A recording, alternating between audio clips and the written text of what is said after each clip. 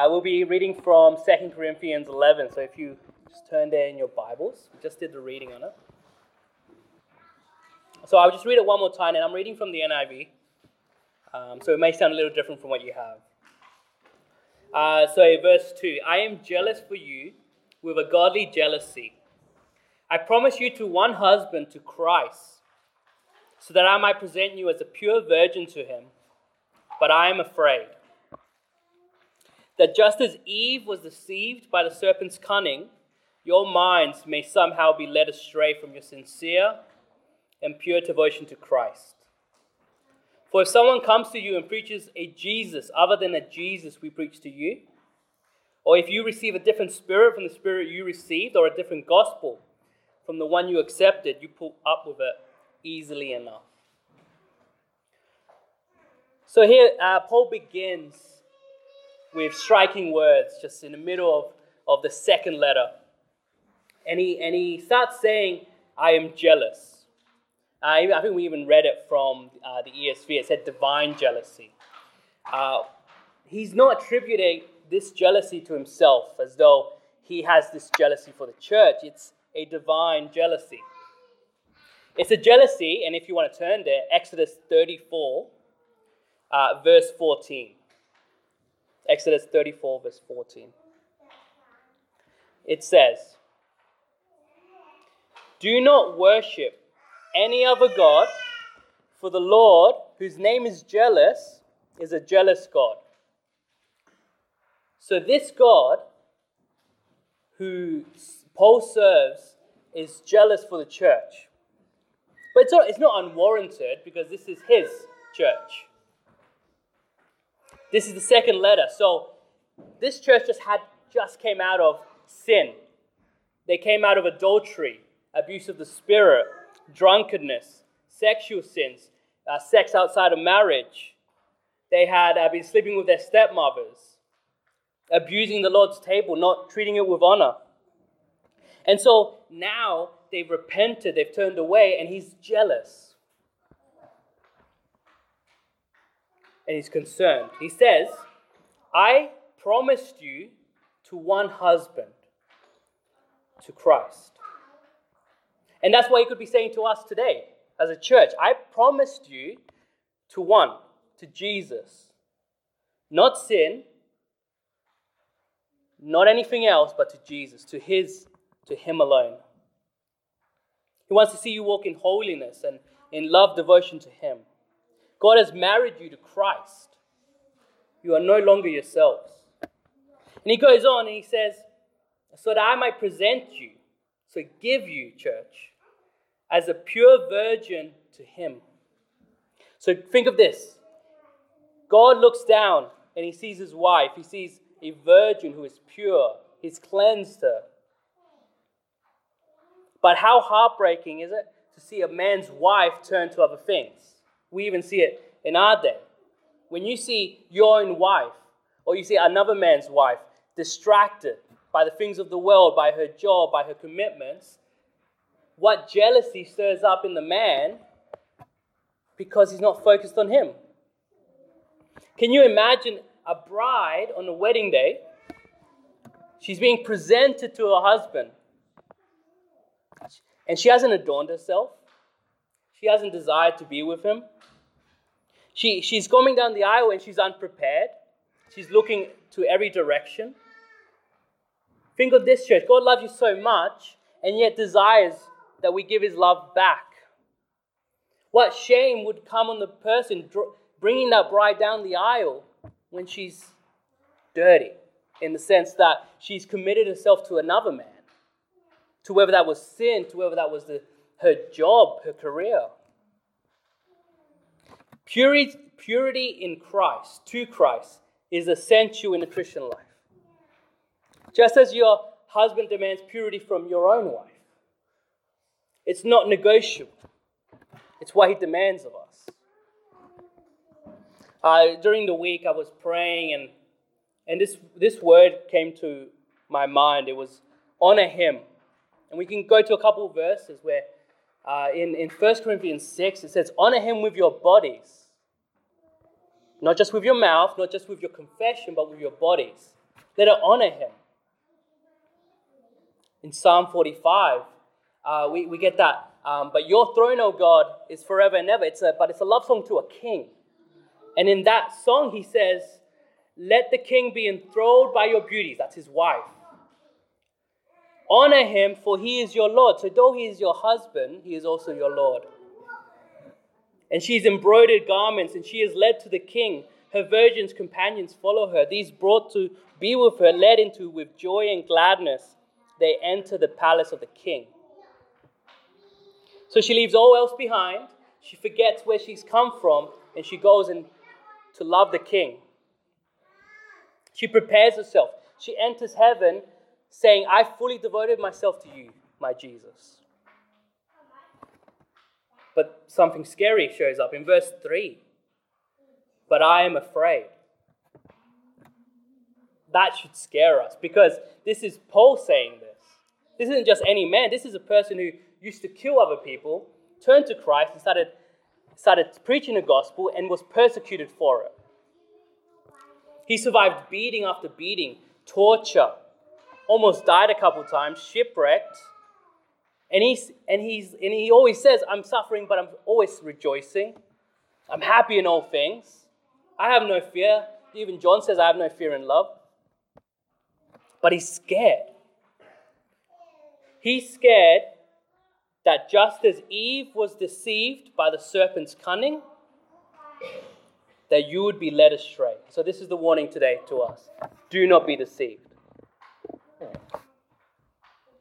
He goes back to the garden. Eve was robbed of holiness. The devil was waiting for Eve, and he waits for us. He sees what we have in Christ. He sees that we've been promised to one Jesus, to our husband, the one we love.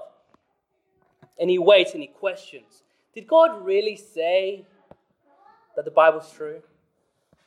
Did God really say you can't touch of that tree? Or more applicable to us, did he really say you can't do that sin? And it caused her to fall alongside Adam. Because sin not only breaks your communion with God, it affects other people's communion with God as well. And communion's lost. And this is what he's pointing to. He's asking that the church wouldn't be deceived. Don't we remember what he asked Adam as soon as he sinned? What did he ask? Where are you, Adam? Where are you? I don't want to say of me, to say of our churches, where are you, Gospel Church? Where are you, Anchor Church? May it be never said of us. But the devil has a desire to break this communion. Yes, we are married to one bride. Yes, we are cleansed, but we are now committed to him. And he goes on to say that your minds may somehow be led astray. From what? Your sincere and pure devotion to Christ. Careful, church, that our minds would not be distracted away from your devotion to Jesus when your heart is totally for him. Let me just ask, perhaps this year you're coming into a year of victory. You, just like the Corinthian church, had turned away from the past and things that even the other churches may have been doing, or even what they used to do. But he's warning them to be careful. Maybe you have a spark left. You haven't dried out completely, but you have a spark. Reflame it. Don't let it go out. Don't be deceived. Don't let the devil play us. Or maybe you have no spark. And today is the day that you come and you repent. And you commit yourself. You say, I'm turning from everything else. I'm leaving everything behind. And I'm committing myself to this one Jesus. And notice that it's sincere. You may come to church with no song of praise, and you may see a church as a requirement, maybe to check off something. It's not sincere, it's insincere. You do it by your mouth, but not by your heart. Maybe because you lost that love for God in your heart.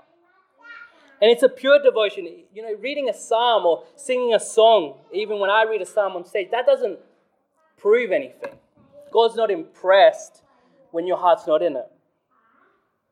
Your songs means nothing if you're thinking on what you're going to do after, or you're thinking of the next holiday. As a pure and spotless bride, he wants his bride. He wants your sin in your heart, no unforgiveness that swells up. So, church, how is your devotion this morning? We come into this 2020. This is a beautiful church that's turned from things, many have come from things that are wrong. And God is telling us this morning, stay firm. Keep yourself. Do we really want to spend the majority of our lives with half-hearted devotion?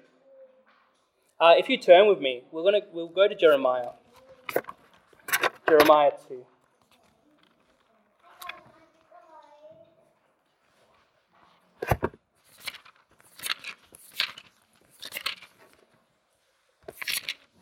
Jeremiah 2, and we just start reading it. So this is the word of the Lord, and it comes to Israel, and he tells Jeremiah to speak these words. The word of the Lord came to me. Go and proclaim in the hearing of Jerusalem, or the churches. This is what the Lord says. I remember the devotion of your youth, how as a bride you loved me, and followed me through the wilderness, through a land not sown. He remembers. He remembers when you used to worship him with love in your heart. He remembers when church was everything to you. Being among the brothers was everything. That he was enough. And even further, in verse 5, this is what the Lord says. What fault did your ancestors, or some translation says fathers, find in me, that they strayed so far from me? They followed worthless idols and became worthless themselves. It may be even our families have been drifting away. And he tells Israel this because he needs to remind them, I remember. God doesn't forget that love that you had for him. Remember, it's a relationship. Jesus came down and gave it all for us. He gave up his life for us. He saw our mistakes and forgave us and picked us up. And he placed you in this world and sees you and knows all your thoughts and walks with you and desires to keep yourself in that love. So how do we keep ourselves in this? Well, prayer. This isn't just a short prayer. This isn't just a 5-minute thing we say in the morning. But it's the watch and pray that you do not fall into temptation type of prayer. The spirit is willing and the flesh is weak. The prayer that communes with God, that spends time with him. And I know many of you know what that's like, or have known what that's like. Second, keep yourself in the Word of God. Let the message of Christ dwell in you. How often do you spend time in God's Word rather than Facebook? Is it insincere or is it pure? Do you check your own heart? If somebody asks you, what have you been reading in the Bible? Do you have an answer?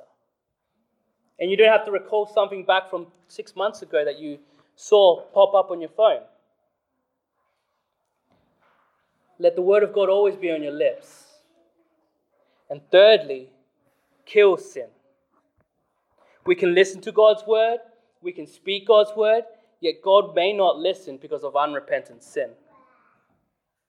Like this Corinthian church we're just reading, they had just come from sin, and he's cautioning them to not listen to other gospels and to other things. You could slip and other people could teach you or even lead you to sin. To reject the true gospel and the true voice of God and say, I should be fine. He'll forgive me tomorrow. Remember this, church. We shall all appear before Christ. 2 Corinthians 5:10, even before that, it says, for we must all appear before the judgment seat of Christ, so that each of us, and these are Christians, may receive what is due us for the things done while in the body, whether good or bad. So he sees it. In the end of time, we're going to stand before God, and He's going to show a record of our life. Sure, without sin.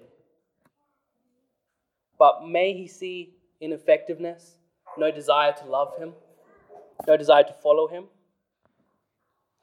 He proclaimed so many times, He died for all, so that those who live should no longer live for themselves, but for Him who died and was raised again. You know, we hear the term, this isn't legalism, this is a relationship. And I believe that with full my heart. This is a relationship, 100%.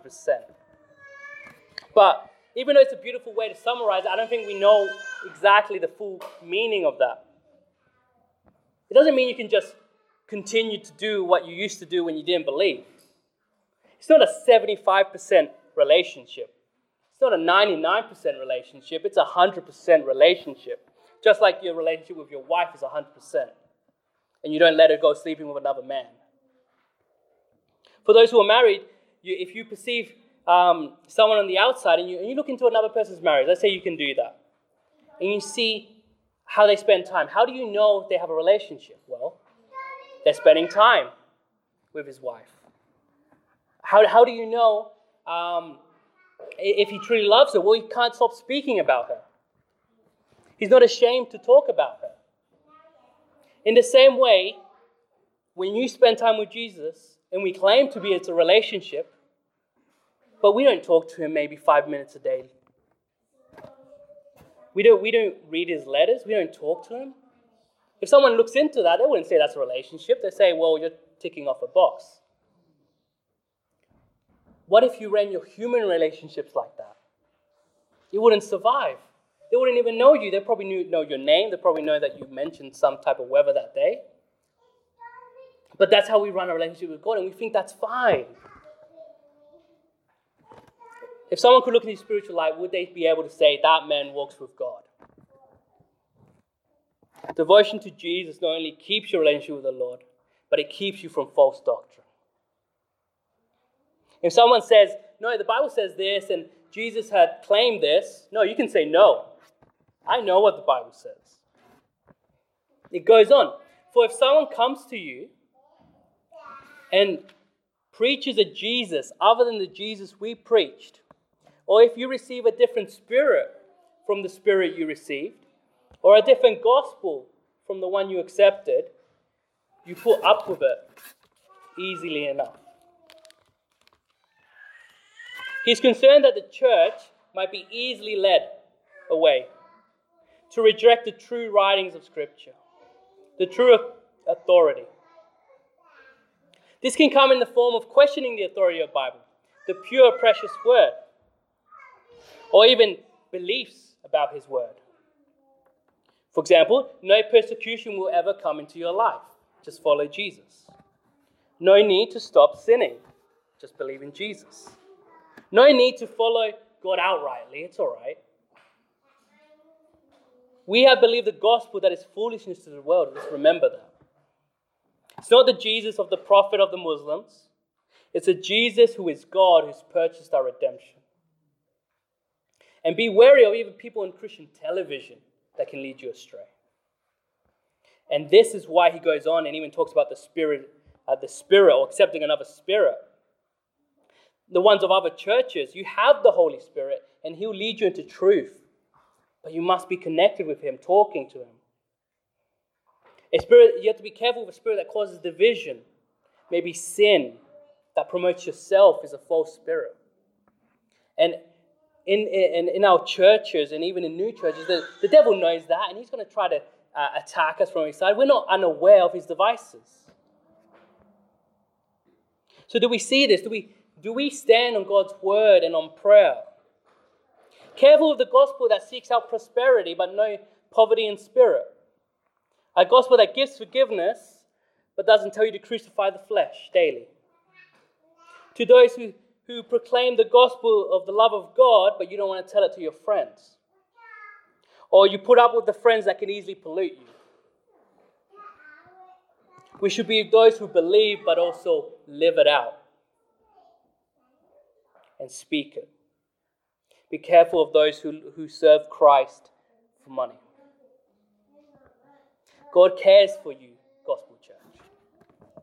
And God is heaven is looking down, and He purchased you, and He washed you clean.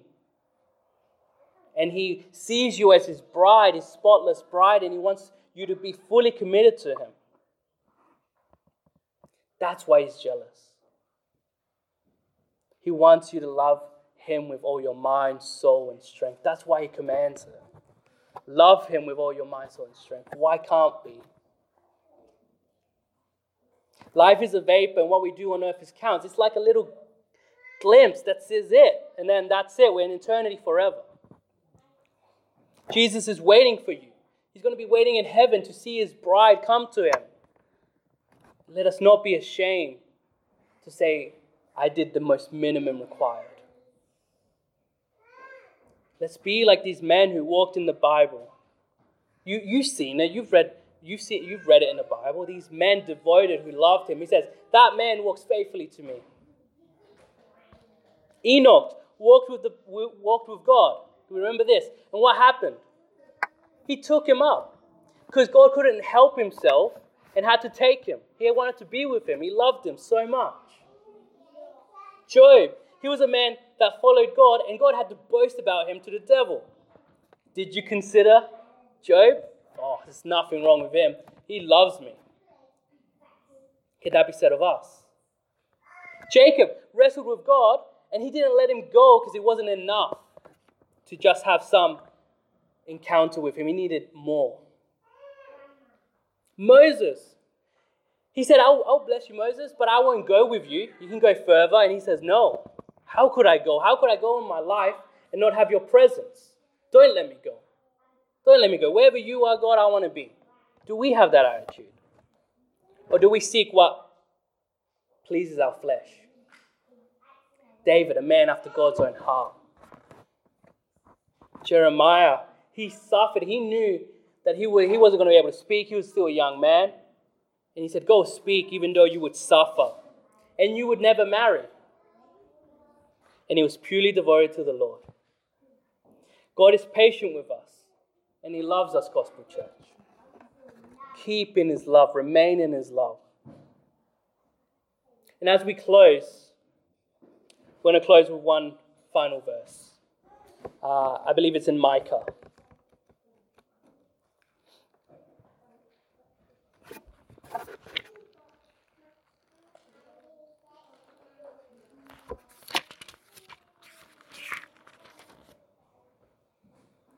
Micah 6 verse 8. And let this be in our minds as we go out through the week in this year to remember our pure devotion to Him.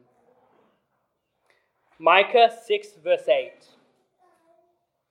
He has shown you, O mortal, or man, or Gospel Church, He has shown us what is good and what does the Lord require of you. To act justly, so to do what is good, to walk in this world in goodness and in for Him, and to love mercy, to always be merciful, even to those who hate you or persecute you. You bless and you pray because you are in love with one husband. You don't get your identity from someone else.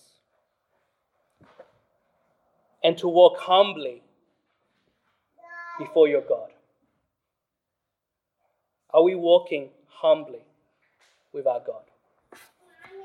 Are you walking with Him? Let's pray. Father God, I thank You for Gospel Church. I thank You that You allowed me to talk this word this morning, Lord.